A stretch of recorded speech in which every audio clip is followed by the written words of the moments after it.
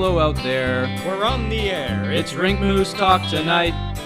The beers are cold. The mics light up. And the boys get set to fight.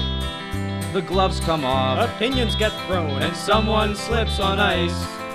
One man howls. The other scowls. But the show must go on. Oh, the good old hockey game is the best game you can name. And the best game you can name is the good old hockey game. You're an announcer with a long stick from time to time. With hockey flows And Marchand's nose. Pierre Maguire's life, not John's a leaf, Ovechkin's teeth. and Hoffman's crazy wife. When Carey slumps, And Bergevin's thumbs. Duran's not LaFontaine. Jokes aside, It's podcast time. and Rink Moose is the name. Hello, everybody, and welcome to episode 20, the big 2-0 of the Rink Wow. Moose Hockey Podcast, a weekly episodic podcast. What is wrong with you? What now? Go on. A weekly episodic podcast where two good friends get together and discuss all things NHL and their implications in fantasy hockey. I am one of your hosts, Nick Costu, alongside this rude son of a gun, our consultant out of Vancouver, British Columbia, our World Junior consultant, Wow. Kyle Nice. Wow, Nick. Episode 20. That has got to be a banner episode. So what's so funny? What are you doing there in Vancouver? Well, Vancouver, it's nice here, Nick. There's not a lot of cold weather, but we do get a lot of rain. And I'm just here watching some 18-year-olds just play some hockey on the ice. And it's really entertaining. And then, we're having beers afterwards, and, all the guys know my name now. So, yeah, it's going well with the inside scoop. Rink Moose infiltrates the World Juniors Canada camp. So, yeah, I'm getting some really juicy gossip, especially on your boy Gabe Vilardi, who's quite the party animal. Oh, really? Yes. Wow. Regardless Must've of got being that- injured, he was seen fleeing down one of the hotel hallways with a mini stick in his hand, wearing nothing but boxer briefs. Well, I guess that all comes from his days of doing the bar crawl here in Kingston, right? Exactly. He's a party animal. Oh, he Of the talks about Kingston Kingston all the Frontenacs. time. Oh, I bet. To be honest, I think he's setting a really bad example for some of the younger players. Wow. This doesn't sound like Team Canada to me. Who's got the reins there? It sounds like there's a lack of discipline. Well, I couldn't tell you. There just seems to be a bunch of monkeys just jumping all over the place. Wow. Probably the most mature kid there is Alexis Lafreniere. He wears the maturity of a 30-year-old out there, and yet it looks like he won't make the team, Nick. So I don't know what this coaching staff is doing, but I have very, very low hopes for this team. But yeah, they're a great group of guys. Good to hang out with. Well, sounds like they got a lot of work to do if they want to win that championship. So I guess stay tuned. All I can say is I know Team Sweden is in their rooms 9 p.m. reading Studying. books and Yeah. studying tapes. Exactly. So if you want to beat Sweden, you better start reading the tapes and studying the books because they're not messing around. Right. They're treating it like an exam. Exactly. Oh, don't even get me started on the Finns. Oh, My, I don't even want to say. It's probably not. I'm not even allowed to say what they do on this show. Unethical, eh? No, it's terrible. They have no respect for the hotel. All right, let's Wow. move right along here, Nick. Mm-hmm. I we can't got share here? everything, Maybe next time. Maybe every week of the World Juniors we'll get another scoop from you. Yes. So I wanted to start here, Nick, on a quick word on how your idol has fallen into the depths of disgrace once more in the public eye. So this all started earlier on in the week, Nick, when he had a famously creepy interview with Johnny Taves right after a hockey game. Are you familiar with the interview? I am familiar with the interview. They still love you, Jonathan. Oh my God. That gave me shivers, Nick. Like, that was so freaking weird. And you could see Taves, he's just eating it up like, oh, yeah, another one of these from this weirdo. And the whole crowd, I bet that whole crowd. How much would you pay to be in that crowd when that interview went down? The crowd went silent. It was like jubilation when he said, Jonathan Taves. The first off, the way he said it was like he was like his best buddy, and he had just seen him after like 5 years of not seeing him.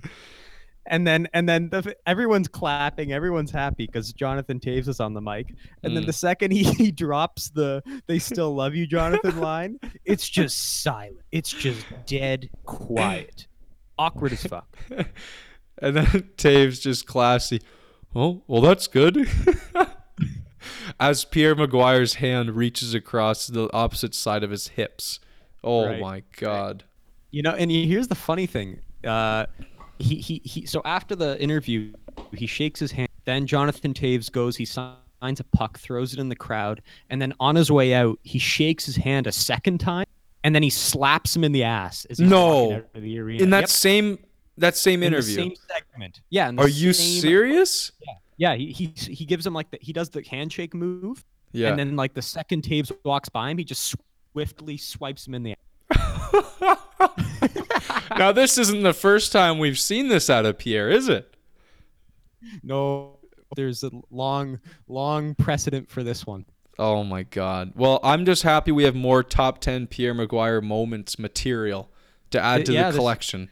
This might have made the list. This might be It's got to make the yeah. list. Oh, it's got to be there. So for those, obviously, I don't want to hold this moment from anyone. If you just go on YouTube and type in Maguire and Taves interview, it's probably one of the first things that'll pop up. You can find it there. But yeah, it's as good as we're describing it. Fantastic stuff yet again from Pierre.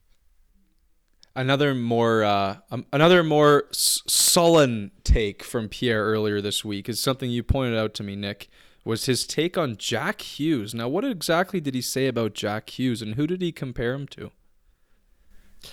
Yeah, well, they on Montreal radio, they were getting into who this guy is in Jack, how teams should be approaching tanking. Is it worth tanking? Is he McDavid? Is he Matthews? Like, what's the merit in tanking here?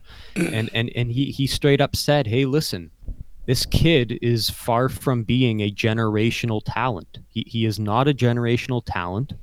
And when he started getting into whom would be a good comparable as to compare him to, the name that he dropped, or sorry, the co-host dropped the name, and Pierre agreed with him.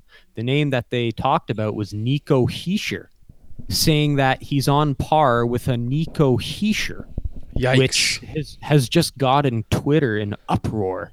Yes. With regards to just how ridiculous that comment. See, for me, I wasn't too surprised. I mean, I don't know too much about Jack Hughes. I'm not the amateur scout here. I haven't watched him. I've read the reports, but I mean, for me, I was more so just, surprised. I wasn't insulted or anything. But then when I brought this info to Kyle, he was insulted and was in disbelief. So how about you set the record straight here as to who this player is and just how wrong our friend Pierre was. Let me get it straight for everybody here. Jack Hughes is no Nico Hischier. That is ridiculous. They're not even in the same stratosphere. This is an entirely different draft from 2017. I mean, Nico Hischier's a great player, and I'm sure he's going to be having a very long and fruitful career as a very solid 1, maybe 2 center on a great team. But Jack Hughes commands the play.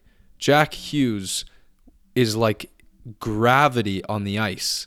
When he has the puck, he just orbits the world in the offensive zone and waits for his opportunity to strike. He's more dynamic in every single way. He's just a bit on the smaller side. But as we can see in today's NHL, that matters less and less. what I compared him to was a more dynamic Johnny Gaudreau, and I'll stand by that.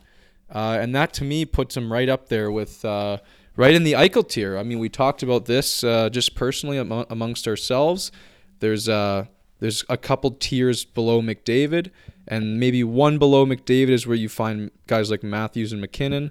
And yeah, maybe Eichel's jumping in there too, and I think maybe Hughes can flirt with that category as well. So, I mean, you guys are gonna see it because a lot of people are pegging this World Juniors as a Jack Hughes coming out party, and I truly believe that will be the case. So, yeah, it's just a matter of time before Pierre's comments become just another laughing point for his fan base here, including us. And he's just going to deny it. Like, 7 years from now, when this guy is, maybe winning the Hart Trophy, or he's in with the scoring race, or the Rocket Richard or whatever, he is going to deny this, and we're going to laugh about it. Everyone's going to laugh about it 7 years from now. But yeah, we'll see. We'll see. I can't wait. But yeah, he somehow he always avoids admitting he's wrong about stuff. Unless he can come out looking pretty clean. But this one, he's not going to look clean on this because he's trying to go against the grain for no reason, and it's going to blow up in his face. So I hope someone brings it up at a key moment, and he just gets floundered. Maybe we'll have him on the show, on this show. Oh, eventually, yeah. And we'll bring it up. Yeah, I agree. But put him in the hot seat. If we keep insulting him like this on a weekly basis, true. You're right. I don't think he's going to want to come on this show. No, you're right. He's gonna squirm, and he's gonna hide in his cave, like the peanut that he is. So we gotta hold our tongues here and not be too critical of the Peanut McGuire. His agent will call him and just say, Pierre, do not go on that show. On the Rink Moose show. Do not go on Rink Moose. They will tear you to shreds. I mean, he's in our fucking theme song, and it's not like a pleasant role he plays. Yeah, we're gonna have to take that out. No. Well, yeah, when we change the song, which is maybe pretty soon, then we'll take it out. Because, we're looking at some new intro stuff and new song material. So, yeah, we'll keep you guys posted there. But let's switch gears, Nick. We've given Pierre enough of our time. We saw one of the weirdest things I've ever seen on the ice was that crazy referee goal. And all I can describe it to you as is some guy shot the puck into the zone, just a regular dump, and the puck literally bounces off the referee's pelvis area and goes straight into the net on Luongo. And we're just like, what the hell happened? And from certain angles, it looks hilarious. Like, certain angles make it look funnier because, like I said, it's right around his pelvic region, and just the angle is perfect. And he's in the corner too. Like, what a preposterous idea. He's in the corner, it takes a puck right there, and it goes right in the net. My first question is, like, it's not like Bortuzzo slap shots that into the zone. Like, it's like a flick. It's like a wrist shot. Like, it's got to travel from center ice to the other red line. Yeah. I mean, unless you're dozed off and just asleep, like, how do you not move out of the way there when the puck's going towards your junk? Like, I'd be terrified. Like, I know you got to move out of the way for the players all the time. The least you could do is move out of the way of the puck when it's heading towards the pelvis region. Yeah. That was comical. Like, it was great. It was like he a went cartoon. to sleep on the play. It was like the way it like jumped off him and into the net. It was a cartoon. Like, it was straight out of a comic book. You got it. And I just love the players' reactions because they're just as lost as everybody else. Yeah. Like, Luongo's like, what the fuck just happened? Yeah. Now, the goal didn't count, Nick. My question to you is, should that goal count? You know what? I think for the sake of the game, you have to keep the officials out of it best as possible. I think that the game is at its best when you don't notice the officials on the ice. Like and I thought about this the other day. I'm like, I've been of all the hockey games I've watched, you never actually notice the officials. They're so good at like getting out of your camera shot and like evading the play. They're so good at skating and just getting out of the way so they don't interfere with the play. And so my take on that is like, the second you start throwing officials into a scoring play, like saying, hey, it banked off the official on the way to the goal going in, then I think you divert from that point, which is the officials do their job, but they're also staying out of the game. So I think they made the right call. I didn't know that rule. I've never seen that in my years of playing hockey. I've never seen that in my years of watching hockey, but I think the league got it right. Yeah. Now, how I like to look at it is I always considered the refs like a moving part of the boards. So if you run into them, it's your fault, and that happens. If the puck goes off a ref's skate and it like bounces to a guy in a prime scoring spot, that'll happen too. It's their job to get out of the way and all that. But I think they got it right here in the sense that they have to also protect these refs. And if it becomes, okay to bank a puck in off a ref, it could get very dangerous. And I think this is just a good precedent to set here. So I like the call. I didn't know this was the rule. I thought at first when I saw it that would count. So yeah, it's just a little learning experience, I guess. Yeah, no, that's a very good point. As any good lawyer would say, the floodgates would be open if you let that happen. Yeah. Where you could score off a ref, and you could tailor your play to kind of center around that. So yeah, like I said, I think the league got it right. It just happened to come at a very funny expense because you have this guy literally lying on the ice trying to gather himself, like anybody else would. Any other guy would do the same thing in that scenario. But this poor guy's though the fans are going nuts, they're playing music, and he's got to get it off the ice and actually wave the goal off. So, he's got a job to do. Yeah, it's a tough gig. So for anyone who says officials don't have a tough job and they're just getting paid to watch hockey and they're getting six figures a year to watch hockey, yeah, no. Point to that very scenario that we witnessed just last week. Yeah, it's all fun and games until you take a puck to the pelvic area, Exactly. right, Nick? Exactly. So you made a quick comment there before the show about how the Blues have been fascinating this week. Mm-hmm. And I'll be honest, I don't know what you're talking about. Maybe I should, but I haven't been following the Blues that much. So why don't you fill us in? Why are the Blues fascinating this week? Well, it all started a week ago. We're recording this on Monday, December 17th. Mm-hmm. If you go back to last Sunday, about a week ago, they had a devastating 6-1 loss to the Vancouver Canucks at home. Jake Allen pulled. Chad Johnson comes in. He's not any better. It was a terrible loss. This team, I think, had already been playing bad going into that, but that in itself just spoke volumes. And then the following day, you have at practice, two guys straight up get into a scrum, and they start throwing blows at each other. Did you see this, Kyle? Oh yeah, that's ridiculous. Robert Bortuzzo yeah. starts just fucking going nuts on this guy. The other guy doesn't. I don't even think he gets a punch in the whole fight, but they're going at it for a good 5 seconds. Everyone's just watching. It's funny. You could actually see Jake Allen behind Bortuzzo, just minding his own business, just watching, just doing nothing, eh? Just doing nothing, and. Yeah, actually, one goalie in the shot. I don't know if it's Jake. He actually comes in very briefly to try to like separate the guys, but then he just turns around really, really quickly. He's like, "Okay, I'm going in to help," and then he just turns around and says, "No, fuck it. Those I don't want to get knocked by Bortuzzo." Yeah. But anyways, yeah, it was a good scrap. Bortuzzo got some punches in, and just that seemed to blow up social media because it's not often you see a fight in practice. And then they have a huge win against Colorado where they won in overtime. They came back to win the game. It seemed like the fight almost, revigorated. Bortuzzo, if anybody, got a contract extension the other day. What So a it's almost weird like thing to they're happen. rewarding him for this. Like he got Yeah. a 4-year extension a few days after the fight. Crazy.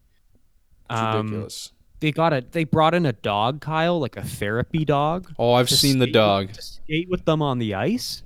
Like, what are these guys doing? They're getting in scraps in practice. They're playing with dogs at practice. Oh my God. And then to cap things all off, yesterday they lose. What was it? I think they lost 7-2 to Calgary. Jake Oh, Allen yeah. pulled yet again. That's Thumped. twice in a week. Jake Allen's been pulled in a game. The coach called their performance embarrassing, pathetic, and now they got to hit the Canadian Western Road swing. So I just thought between all those things, you're talking puppies on the ice and fights on the ice and heroic comebacks against the Avalanche and then piss poor performances against teams like the Canucks. Like it's just been a fucking whirlwind of a week for the Blues. Yeah. And it's funny because now I'm hearing talks of Parayko potentially being traded, Petrangelo potentially being traded, Tarasenko potentially being traded. Oh, he's been awful. He's been awful. And they were talking about it. Ferraro, he was talking about him. They were saying how he's kind of like a chubby guy. He's 6 foot tall. He's about our height, 225 pounds. Ooh. Yeah. He's actually. fat. He's Okay. fat. It's okay. That's awful. How are you 225, 6 feet tall? I don't know. Get out of here. And so it was funny when they brought it up to Ferraro on Toronto radio. He was just like, yeah, I mean, I last time I was in St. Louis, he straight up walked by me and I thought he was the bus driver. No. Yeah, he literally said that. He's got to take care of his weight.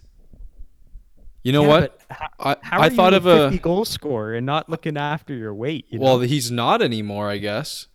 I think maybe he just let himself go. I don't know. But I did see a little video segment on him, and yeah, he didn't look right. He just looked a little bit round. Yeah. But I think we found a new title for the episode. Tarasenko is fat. That'll be the tagline for this episode.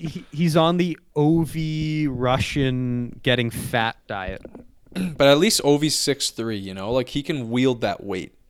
This guy's Sure. just like... This guy's, imagine Jonathan Drouin, but 225 pounds. That's not right. That shouldn't be like that.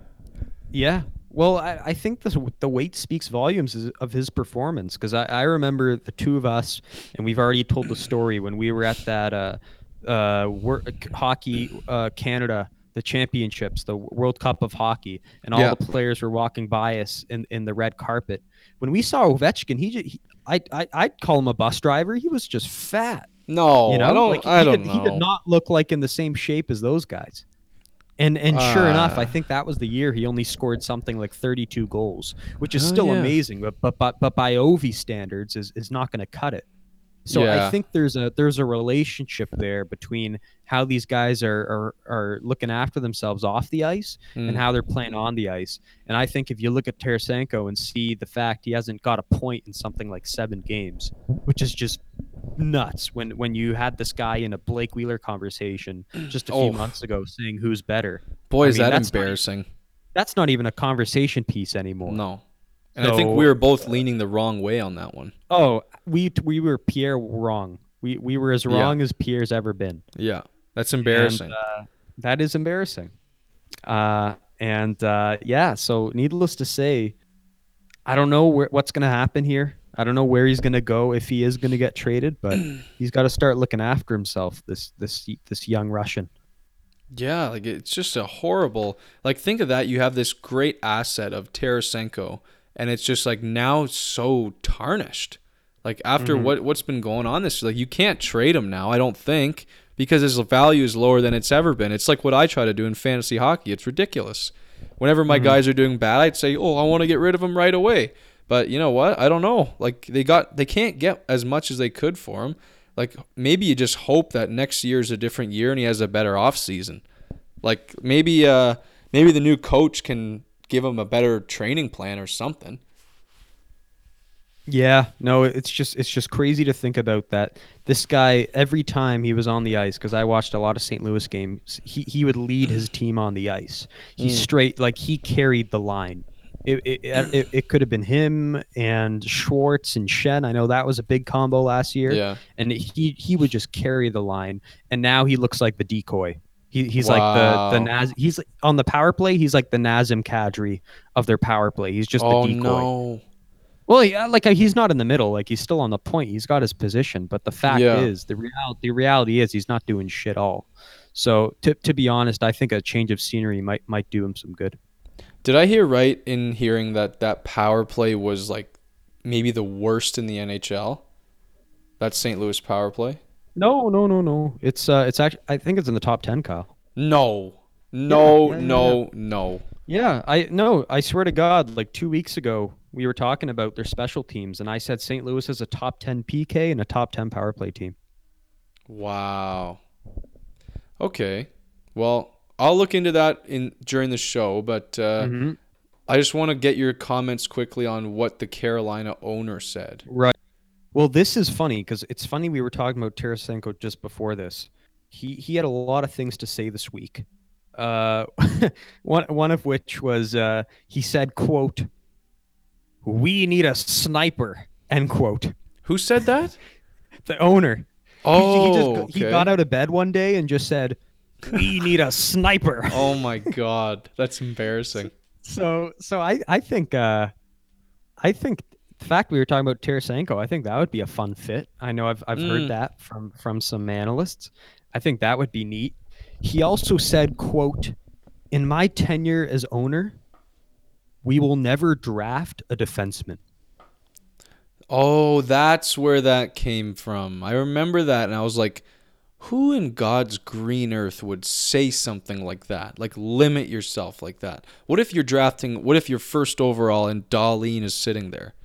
Like, what a ridiculously stupid thing to say. Well, clearly someone who doesn't know anything about the sport, he clearly doesn't have a hockey background. I don't know if you've looked the guy up, but he's like a classic Southern. He's got a Southern accent, clearly has no business being in the hockey business. I know he likes the sport, but he clearly doesn't have a history there. He clearly doesn't know what he's saying. He's not deferring to the people who actually know about the sport. He's kind of just going out and running the show. He's getting into the more managerial player personnel side of things where he should be taking a back seat. Yeah. And he's not really doing that. That's the worst thing that can happen is when your owner gets too hands-on and starts making all these calls. It's not good. It's not when he doesn't good. know anything. No. And you could tell. You just listen to him. He was on Toronto radio like last week. You just listen to him for like a minute. He doesn't know what he's saying. And just in that regard, Kyle, he made another outlandish comment. He said we ought to expand the playoff field to 24 teams. Right, I heard about this. 24 teams. And do like a round robin type thing and like best of 3, I don't know. was it? I don't even know how it would work. I'm just saying the fact you're letting 24 of 32 teams into the playoffs, that's a little ridiculous. I mean, what's the motive of even trying in the regular season, right? No, it would become a joke, and I heard people say this that they used to do something like this when there was less NHL teams, and it was just regular season it was a joke. It didn't really matter. So this guy, he just sounds like a clown. Like him and Melnick should get a suite together and just come up with ways to shoot themselves in the foot. Like this guy's ridiculous. And if you want a sniper so bad, why don't you have some patience? You have a classic sniper in Andrei Svechnikov, who's going to be nothing but amazing for you down the road. Like what are you trying to do? Win this year, you stupid idiot? Come on, this guy's foolish. I don't like this guy. And you know what? Go figure. Carolina's a bottom 3 NHL franchise in terms of value. They might be on the move soon. I don't know what's going to happen with this team. Yeah, no, Phoenix, Florida. Those are the big 3 there, and Florida and needs a run, man. They need a run to save that city, or save that franchise there. Like, if they get one deep run, I think they can get a little bit of traction because they have a good cast of characters. It's just like, man, They need a deep run, like Tampa. Well, it transcends beyond the play on the ice, and it goes into the actual running of the team, right? Yeah. They're just not getting. There's no interest there. There's no fans there. Just to bring back Ferraro, he said the other night you could have shot a cannonball into a random spot in the bleachers, and it probably wouldn't have hit anyone. Oh my God! Why would he say that? Literally every night you walk into the arena, it's pick your own seat night, because Oh my God. Awesome. 3/4 of the whole arena is empty. And I bet half of those people that are there are Canadians who are moved there or traveling there. Probably, yeah. I wouldn't be surprised. So, yeah, those southern hockey markets aren't doing so well. This owner in Carolina, he's just the tip of the iceberg, trying to do his best to get this team out of that area. But I don't think comments like this are gonna help you very much. I want a team in Quebec sooner rather than later, Nick. They need this team. They were very upset when Bettman said that Seattle would be the end of the expansion for the near future. They were very upset. Sad Quebecers. It was not cool. It was not a cool statement. Well, so get Carolina out of there. I know. Hey, yeah, for sure. But if they move, they're not going to Canada. I mean, if anything, we've seen Bettman and clearly cares more about the economy and the actual dollar and the Canadian and American dollar value and how that comes into play, and no taxes. And if anything, I've heard Dallas, another team in Dallas, whether it be Houston or even Austin, Texas. That's lame. Well, too bad. That's just the Bettman. So lame. Another team in Texas. Yeah. No one wants that. They don't even want that. Well, hey, when you think about it, you look at all major sports. That seems to be the norm. You look at baseball. You got two baseball teams in Texas. You got basketball. You got two basketball teams in Texas. I mean, it's kind of the norm. Oh well. Yeah. Well, shall we move on? Yeah, let's move on. Okay, I just want to quickly jump into a World Junior Canada camp drama, and I was just kidding, guys, earlier about Villardo and all those rumors I was spreading. Don't tell anyone about that, because it was all just a bunch of phony baloney. So a bunch of cuts have been made so far in the camp. We're pretty deep here. We did the U Sports series. Canada is down to, they've got their D set. They got their goalies set, and not a huge amount of surprises. There's a couple names that raised eyebrows, but all in all, not a huge, no hot takes there or anything. But right now we're in a situation where Jarrett Anderson Dolan, whatever the hell his name is, and Villardo are still in question regarding their health, with Vilardi probably being more questionable than Anderson Dolan. So the word on the street from Bobby Mack and how the lines are looking based on practice and who's substituting and where, it seems as though Alexis Lafreniere is the guy on the outs if Vilardi and JAD are good to go. Now this is very troublesome to me, Nick, and a lot of people on Twitter, people are up in arms about this because we just wanted to see the kid play. I mean, this big hyped talent. It would be just a darn shame if he didn't make this team because of some LA Kings prospects. Am I correct? Well, I hate to say it, Kyle, but at the end of the day, it's about winning the championship. And I don't care who the kid is, what his draft stock is, the so-called generational talent status. If there's guys who, in the opinion of the coaching staff, which you assume are, among the best of the best, given they're being tasked with coaching this great Canadian team, I don't think you can just say, hey, we're going to put this guy in the lineup just for the sake of the hype surrounding him. If the kid not on the team and he's not going to help you win, like those other guys who, in the opinion of the coaching staff, can help you win, then I think you got to defer to their judgment and say, hey, these guys know what they're saying, and we're going to trust in the coaching staff, and let's put in the two Kings prospects. I mean, how is that not rational? Well, I want to give you a balanced analysis on this, because you can look at it two ways. So the coach said he wanted to be the fastest Canadian team in recent memory, said he wanted to be a team of skill. Now this move, I think, goes away from that notion that he created himself. So by him keeping a guy like Entwistle and fucking Shane Bowers ahead of Lafreniere goes against what he said there. Now on the flip side, I said earlier that Lafreniere would have a tough time making this team if he doesn't land a scoring role because he's not very effective in a bottom six grinders kind of role or shutdown role. Now this, I think, if you look back to our conversation last week about the Leafs, this is a highly applicable to team building and how you need to set roles along the roster. So you don't want a guy like Lafreniere in your bottom six. Now that's just ridiculous. You don't want a guy like, Andreas Johnsson in your bottom, on your fourth line.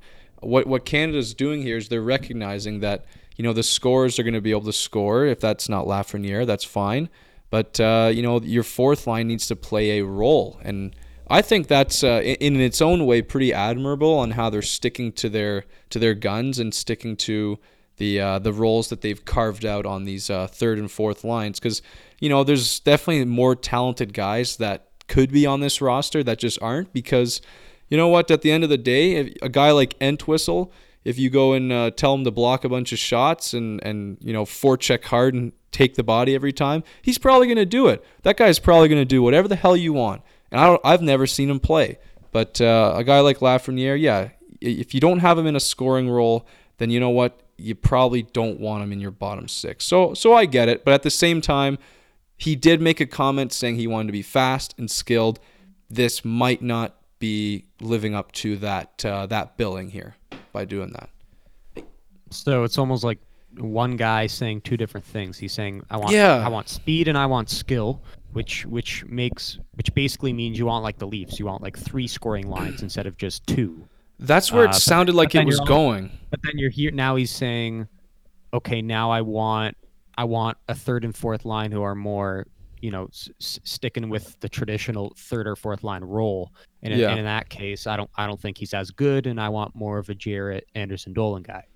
Yeah, what you'll notice on this team, Nick, and especially compared to the other teams, it's a really good forward group, but it's not a star-studded affair.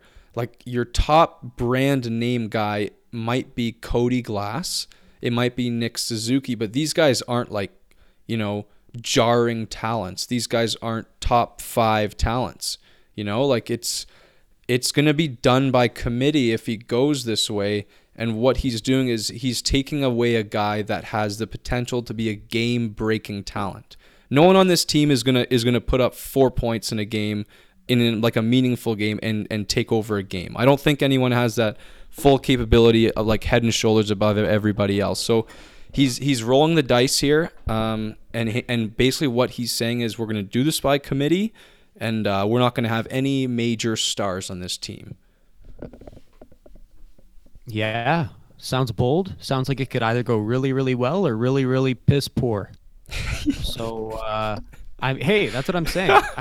It sounds like that's the case. Either this team's winning gold or this team's not even getting to the semifinal. No, That's what it sounds like to me. It's not going to be the flashiest team, I'll tell you that. Not flashy, but effective maybe. Yes, I could see it being effective.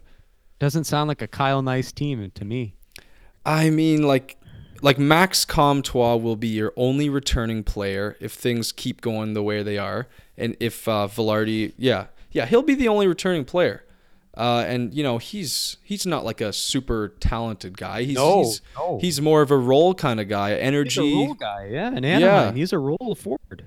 Yeah. Now we've seen role guys in the NHL be stars at this tournament, but it just doesn't seem like his kind of speed, Mm-hmm. But so it's going to be interesting. We're going to see some guys that maybe have to play above their weight scale. So yeah, it's going to be fun. But if it's me, I mean, keep him as your 13th forward. Maybe you don't play him all the time, but if you insert him in the right spots, give him the right chances, he could break open a game for you. So I don't know. You might want to keep that little trump card in your back pocket. Yeah, we'll see here. I mean, they got to make a decision quick. I think the deadline is approaching as to the final roster. So we'll probably have an update for everyone by next week as to what the official roster is and what exactly is going on in Vancouver. Yeah, and I think actually pre-tournament games start on Wednesday, Nick. So we're going to Perfect. actually see this team play for the first time on Wednesday, because those U Sports broadcasts were terrible. It was like only if you sign up for TSN Direct or something. So you basically couldn't watch it.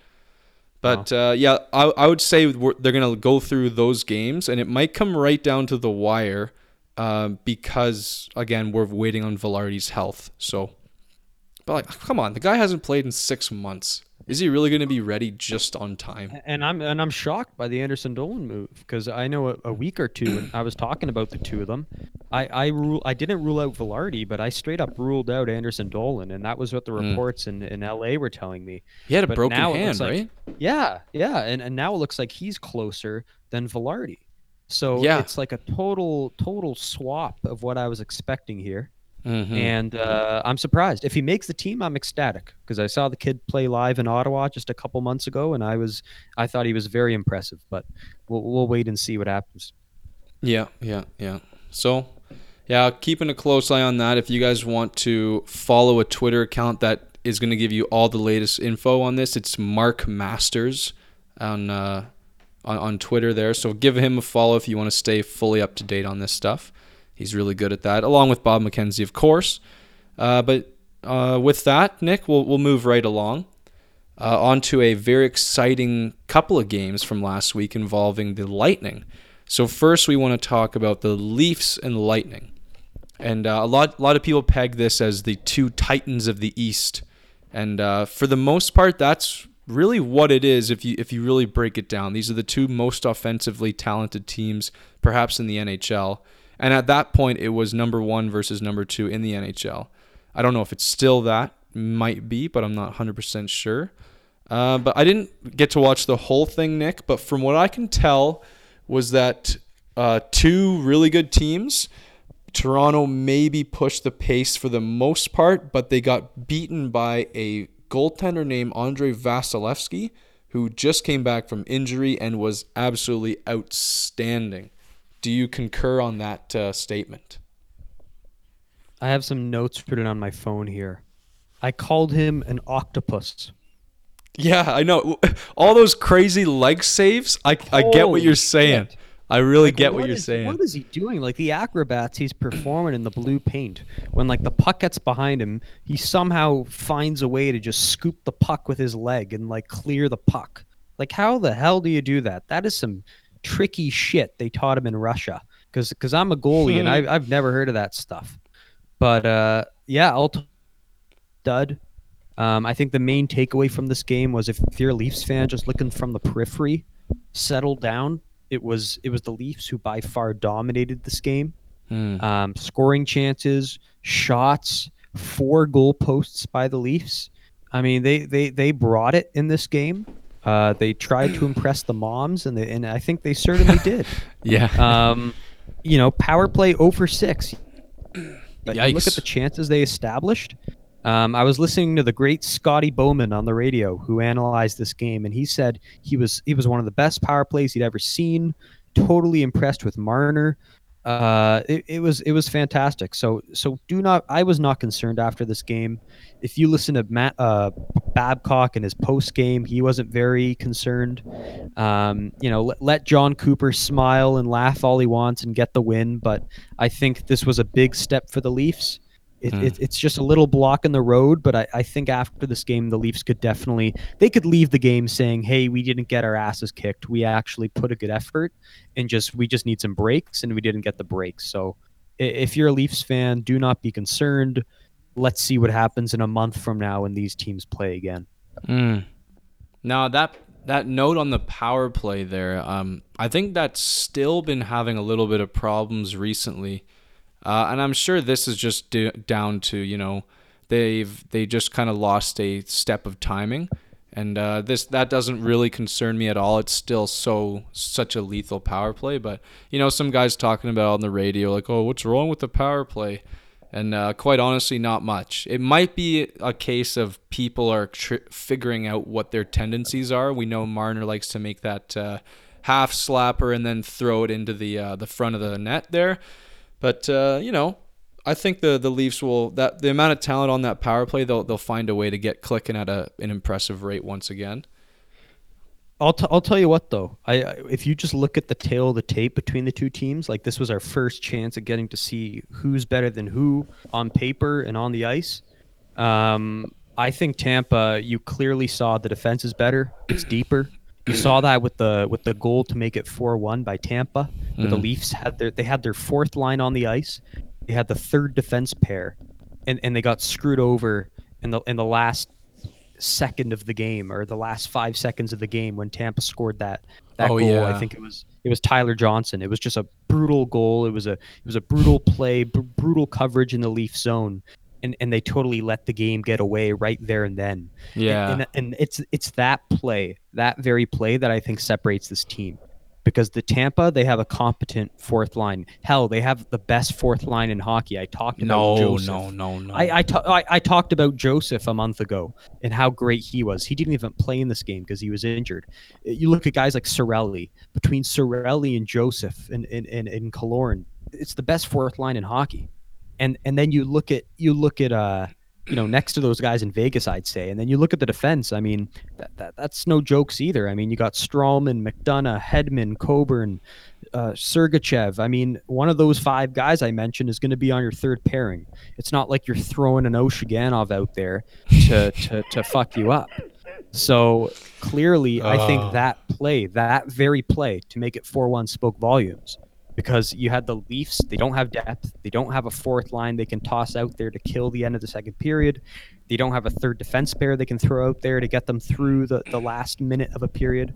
And it proved costly. Say what you want about Babcock and his decision to throw those guys out there. Hey, he made a mistake. But at the end of the day, he doesn't have the guys. He doesn't have the personnel in that third pairing and that fourth line to make it happen like a guy like John Cooper has. So I think that spoke volumes, that very moment in the game there.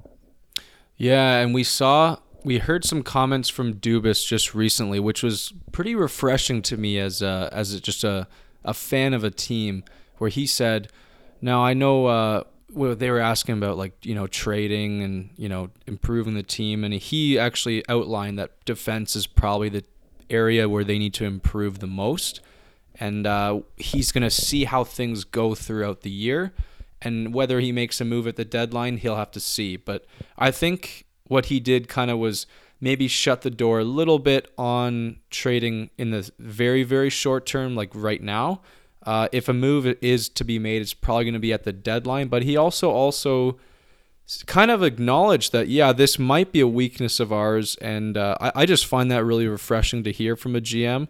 To admit where a team is maybe a little bit weaker, and it just shows that if this remains a problem, that he's willing to address it down the road. So I like what he said there. Yeah, well, I'm glad he's finally owned up to it, because I know the story in the past has been he's been very bullish on that defense. He's been very high on it, more so than others. He thinks it's vastly underrated. But now I think even for him, who's clearly biased, he's even owning up to the fact that things need to change. And yeah, I'm glad he recognizes it, and hopefully something happens here in the next couple of months. Mm-hmm. Now the Lightning didn't just play the Leafs in a fantastic Titan style game. They also played the Jets, Nick. Now this game went right down to the wire, went all the way to overtime. And it was comeback fashion as well, and it had all the electricity as maybe even more than the Leafs Lightning game. Like, this could be a very, very strong potential for a Stanley Cup final, with Winnipeg just looking so good right now. And I want to highlight one guy in particular who you're probably very familiar with how well he's doing. It's Mark Scheifele, going through the best stretch of his career. Now, it just seems like he's figured the game out. Things just look so simple for him at times out there. He's got 46 points in 33 games. He's 5th in league scoring, behind the likes of Rantanen, McKinnon, Kucherov and McDavid. Those are the only guys ahead of Mark Scheifele, and I think he's got like something stupid like 16 points in his last 5 games. Like, oh my God, that is just ridiculous.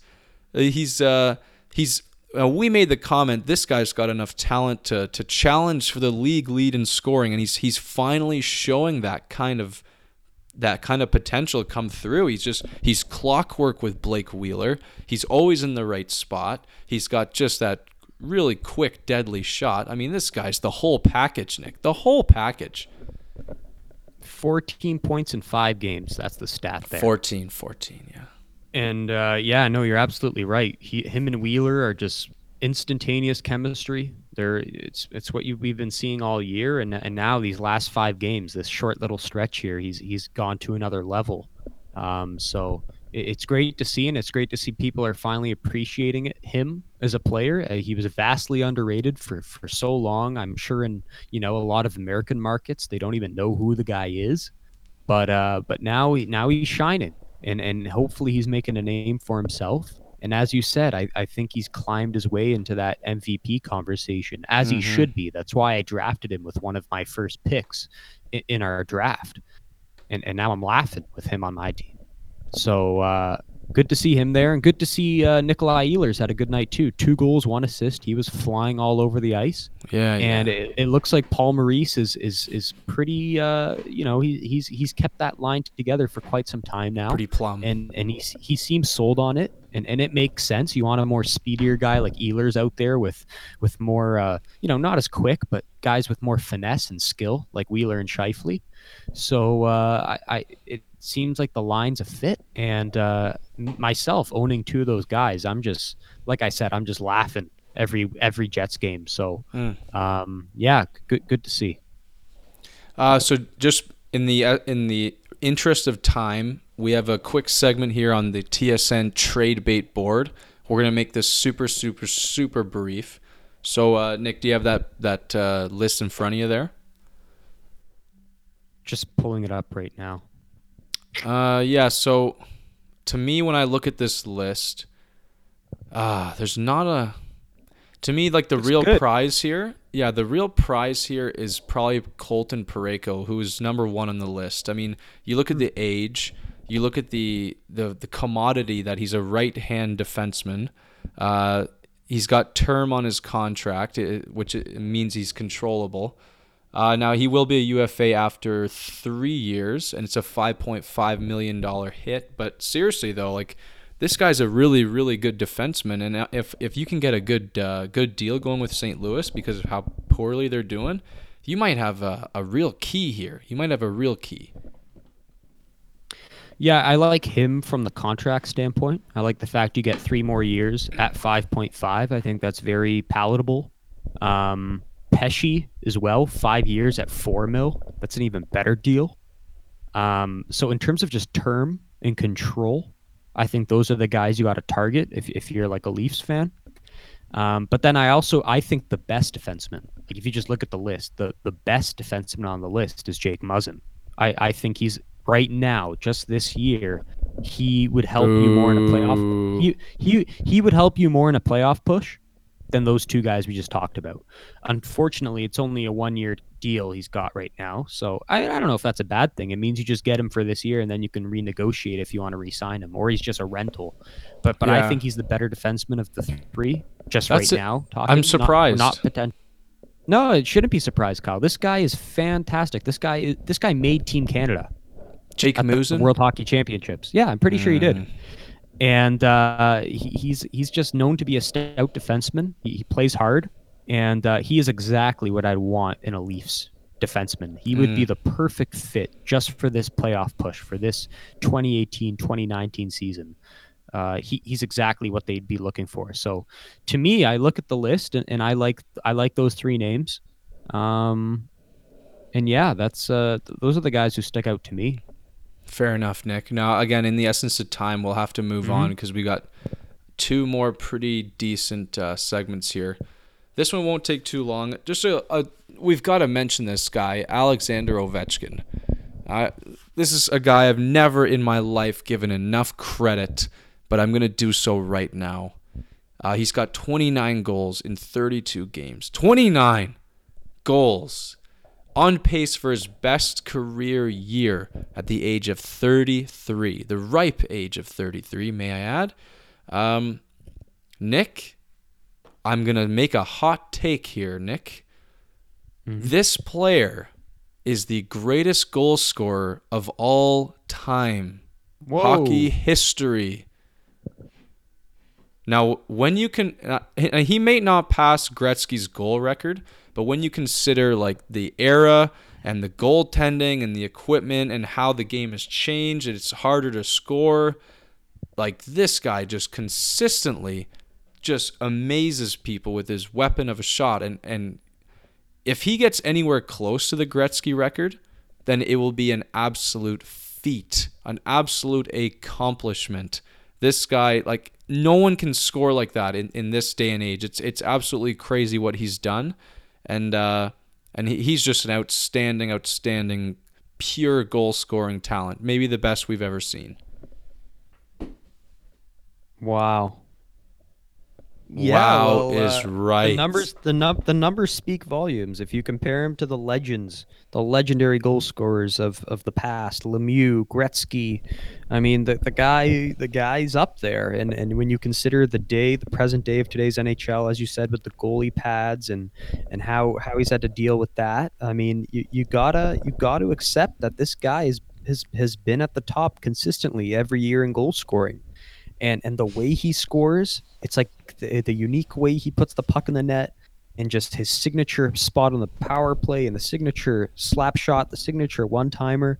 It's just a patented move that we've all come to know, hockey fans, in the last decade.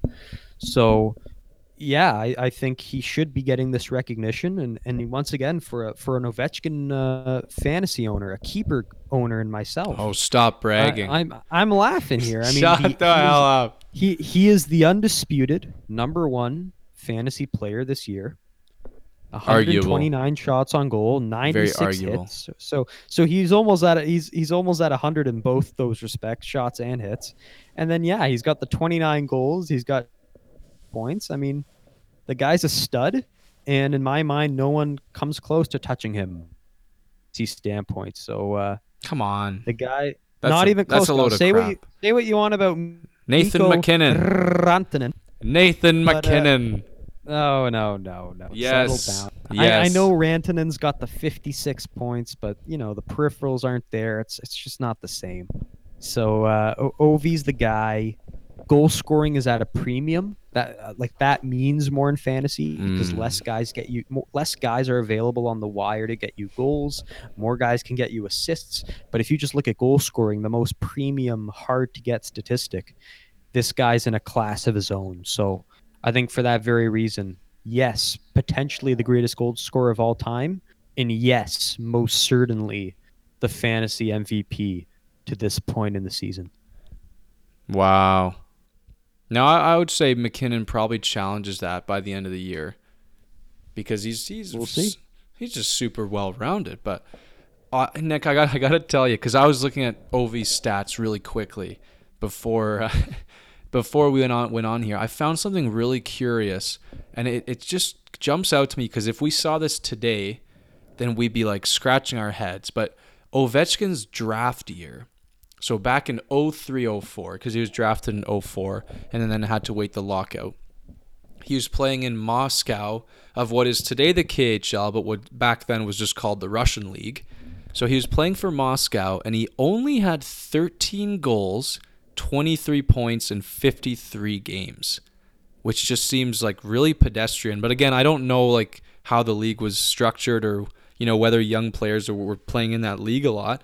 And then the next year, so his draft plus 1 year, he only had like 24 points. So it's just like really lackluster numbers in the Russian league. And I'm just like, if I were looking at that, I'd be going, well, this guy isn't going to be very good, is he? And then he comes out and puts up 106 points in his rookie year. So it's like, wow, what are they doing over there in Russia to him? Like they must have really screwed him up. But I just found that really funny and weird. Yeah, no, those numbers definitely surprised me. Mm-hmm. But hey, I mean, What matters is the here and now, and the guys lighting up the lamp. So, funny to hear those stats, but Yeah. I guess they're from long ago, and the guy's a changed man now, and clearly we're seeing that. So, kudos to him. Yeah, now we have to move on, Nick. Well, it's the Philly situation, you see. And we got to say, you move over Bridgestone because Philly is the new official tire fire of the NHL. Like, these guys are so ridiculous. So we saw the whole thing with GM Ronnie Hextall there and how oddly that was handled. Now we've got Hackstall is fired. And from what I've heard, it was handled very poorly. No word on a replacement yet. And from what I can tell is we got another situation here, Nick, where the owner is getting a little bit antsy about where the team is and wants to get his grubby little paw prints all over the blueprint of this team. Now, here's the worst part. Now, that aside, yeah, I think the coach was due to go because I think he lost the favor of the players, but you've just called up Carter Hart. The poor guy, he's just 20 years old. He just recently found his groove in the AHL, and he's been playing well recently. But he's got a 903 on the year so far, Nick. Like a 903, and you want to thrust him into a really bad situation? Like, Philly's been getting beat 7-1, 5-0, like all kinds of crazy scores. What if you put in your goalie of the future, first NHL game, and he gets torched for 5 goals in 1 period, and the guy's psyche is just shattered? It just seems like very poor management, Nick. Like, these guys, they don't know what they're doing. This guy's 20 years old. You've got Michael Neuwirth who's backing him up, so I can only assume he's relatively healthy and able to play. I know poor Stolars just went down, but this is a mistake. Okay, well, there's a number of ways to go here. First off, yeah, I guess I'll talk about Hart first. Now that you mention it, I mean, I wouldn't read too much into the AHL stats. I know the 903 doesn't look good, and the goals against doesn't look good. But if there's one thing we've learned, and we've talked about this with guys like Sparks, is you can't read into those numbers. If they're good or bad, it's just such an unpredictable league. There's a lack of structure. There's a lack of roles. It's just a different league. There's less attention to detail. There's a lack of structure. Don't read into those numbers very much. And the reason I say that is class example number A is that guy Cal Peterson in LA, who I was going nuts about, Kyle, a few weeks ago. This guy, awful numbers in with the Ontario Reign in the NHL, but the second he's called up, Kyle, look at his save percentage right now. It's among the best in the NHL. I think it's north of 920. This kid's been a stud this kid has been a stud in the NHL when he had lackluster numbers in the AHL. I think we might be seeing a very same thing here in Carter Hart. Everyone's going to assume he's not going to play well with those numbers, but as I said, you can't read into those numbers. Once he's in the NHL and he's playing behind a team where there's more attention to detail, more coaching, more structure, I think that will help. And you'll get to see just who Carter Hart really is. And we saw it with Cal Peterson so far in LA, and I think you may very well see the same with Carter Hart. So I'm not a skeptic here, albeit I am not a fan of kind of thrusting him in at this moment. Like, if there was a time to call him up, you should have done it, before this coach was fired, before hell was breaking loose in Philly. But now you just look like a fool because, the coach is fired. It looks like he can't solve the problem. And now you're hoping this young kid who's 18 can solve the problem. So it's sad. And it's sad that you're putting the life of your franchise, the future of your franchise, of this season, in this young kid's hand. It's like giving us the season, like someone like us the season to salvage. I don't know about that. It is, and it's sad.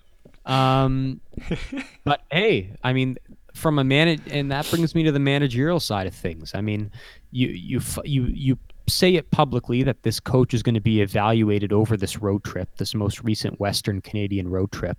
Terrible decision, because then you have the players going, well, shit, now we feel responsible for this guy's career and his livelihood. You know, Yeah. like we have to play hard or else this guy's getting canned. And say what it maybe we don't like the guy, but the guy, you know, It's it's nasty. still his job. It's his job that's dependent on our play, which is just awkward. It's not something you wanna. It's not a road you want to go down.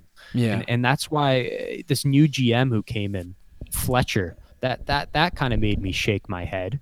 And then yeah, you fire the guy the other today on Monday, and it's just before the holiday season. That's not nice. The guy's got a family to go back to. That's not good. Bad No, yeah, timing. you're right. I don't like any of this. It smells stinky. Mhm. And the Carter Hart thing's kind of just the cherry on top. It's kind Yeah. of just it exacerbates the whole problem. So Mhm. yeah, it seems like Philly's kind of the new joke from Yeah. a managerial standpoint, in my opinion. Yeah, I mean, it's a tire fire. Say whatever you want, but this is just mismanagement in almost every way. Now all we can do is hope to God that that Hart has a pretty decent showing, and I think he's got the talent to do it. And I think you do make a good fair point that AHL numbers can be very misleading. I mean, I know Carey Price had some pretty poor AHL numbers as well, so. Yeah, I think I just really hope this guy doesn't get blown up in his first game, which is probably tomorrow if we're looking at the schedule and all that. So, yeah, I don't know. Like Nick, what happens to Philly now? Do you think this new coaching change sparks them, and a fresh young face in the net, does that coax them into playing a bit better? Or did this coach Hackstall just completely lose favor of the players, and now they're just going to rejuvenate? Or like, where do you see this team going? Are they going to kind of flounder around the bottom still? Or because I'll be honest, I think there's nowhere to go but up for them. I see a small improvement in on ice performance, and depending on how Hart does, I think they could do a little bit of climbing in the standings, but nothing too serious. Yeah, I mean, you look at the Metro Division. Now, I think that's the weakest division in hockey. I know we were chirping the Pacific for a few weeks, but since then, the Pacific's gotten better. Now the Metro looks like shit. Teams like the Islanders are all of a sudden like a fringe playoff team. I mean, to me, I look at Philly's roster. I see the Islanders roster, and I say, well, why can't Philly be better than the Islanders? Yeah. Or why can't Philly be better than New Jersey? Or why can't Philly be better than Carolina? I mean, it seems there is only up. You're absolutely right. And I see the team on paper. I see they've done some line shuffling today at practice. They have Patrick centering the first line with connecting Giroux. No, really? Yeah. You're kidding me. Not That was kidding. today? Yeah. Boy, he's been bad. Yeah. Bad. Stinks. And I mean, they're gonna have obviously they're gonna have the third line. If JVR is on your third line, that's good. That's only depth there. Yeah. And I mean, the team looks good. Maybe Sanheim will get more minutes now because I know that was a big controversy. How he was one of their better defensemen, but he just wasn't getting the minutes. So maybe now they slot him into a top four role. So yeah, the way's only up, and there's certainly little things line juggling that can maybe work here and get this team back into a playoff contention. It's still early. We got 50 games to go, so I'm a believer. And yeah, and just another thing on the management side, there was also rumors of Joel Quenneville being hired today. Yes. They I think just that's baloney. They publicly released, Hextall to get fired and Quenneville to come in. And I now I'm hearing that's baloney. And the fact that that was even out there, it's just sad because it's just this awkward situation where the players are like, hey, like who's coaching our team tomorrow? Yeah.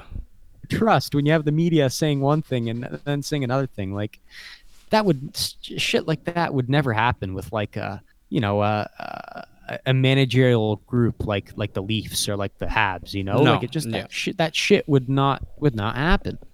So I think it's embarrassing for the team and embarrassing for the fan base, and well, I can only hope. I can only hope that things get better there in Philly because they really deserve it. It's like I said, it's one of the best sports cities in all of North America, and I think they deserve a good playoff run for once because I know they've been one and done for a few years now.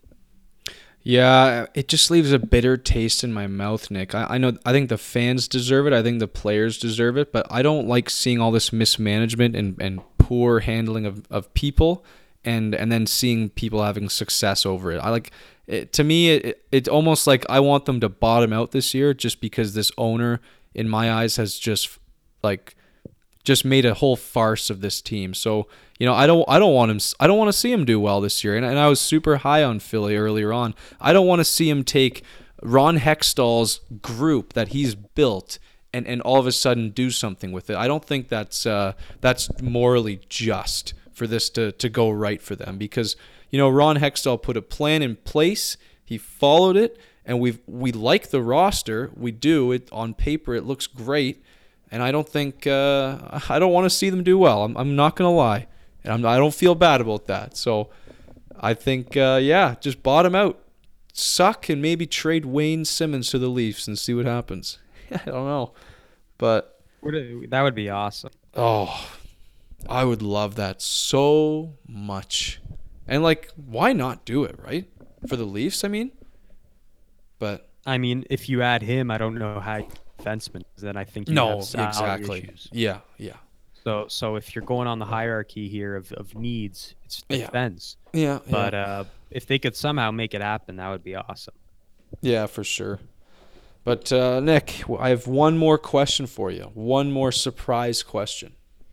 Yeah, I've been looking forward to this. You told me from the top you had a surprise. So what do you got here up your sleeve?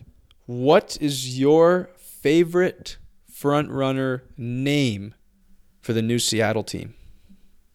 Oh. There's a couple different options out there. People are throwing around the Seattle Sockeyes, the Totems, the Metropolitans, which is ridiculous. I've heard Steelheads, but I don't think they can do that. I know my pick. Yes, you can have Steelheads on there, sure. Oh, Seattle Emeralds, maybe. I've heard that out there. I don't know. Lame. I like something along the lines of I like what they're going for in all those names. I like how it's got to be tailored to the Pacific Coast. Yes. It's got to be tailored to the colors of like an emerald or like a blue or an aqua or a green. Stuff like that. I don't know. Seattle Sasquatch. That's a great name. You know who came up with that? Who came up with that? Bob McKenzie. He went off the board Really? on the quiz. He went off the board and said, "Give me Seattle Sasquatch." And I was like, "That's it. That's got to be the name. That's ridiculously good." It's not going to happen. No, it's not going to That happen. seems ridiculous. It sounds great, but it seems ridiculous. They'd get chirped the fuck Oh. by all the other 31 teams in the league. No. Why? Sure they would. I don't know. It just sounds like a joke. It's like No. tonight we have the Vegas Golden Knights against the Seattle Sasquatch. Well, when you say it like that. on a telecast, that just sounds awkward. Come on. It sounds fun. I don't know. I'm a basketball junkie. Give me the Seattle Supersonics. Let's bring the Supersonics back. How about that? Wait a minute. Is that even allowed? I don't know. Maybe the team's dead. Maybe there's no trademark. Maybe they have the rights as a city. I don't know. I know they can't just call themselves the Whalers because I know Carolina still has those rights. But I don't know. I'll have to look into that. What the rule is with other teams and other sports. All right, Nick, on that note, it's time for me to play some pond hockey, finally. We've got a nice rink here in Newmarket that's open every single day, every single night, so I'm really fired up. Enjoy, and it sounds like you should let some aggression out because I'm looking at Boston and Montreal, and it's No. your Canadians have lost 4-0. No. And Yarrow Halak, who you bet No. is about to get a shutout. So Oh my God. kudos to you. Fuck, Nick. Thanks a lot for ruining my night. I wasn't going to look until after. That's me applauding in the background. Oh my God. Well done, Kyle. Great managing there. Well, what did you want me to do? All I can do is have faith in my team. Meanwhile, Price gets lit up for 4. Lit up, and then oh, That's sad. That's just sad. Casey DeSmith loses as well. This is bullshit. Yeah. What? Oh, whatever, man. I'm done. Well, on that note, it seems Kyle is out of commission here and has dropped the mic. And on that note, we're going to sign off here on our episode 20, a historic episode 20. And until next time, have a fantastic week. And we will see you guys next week.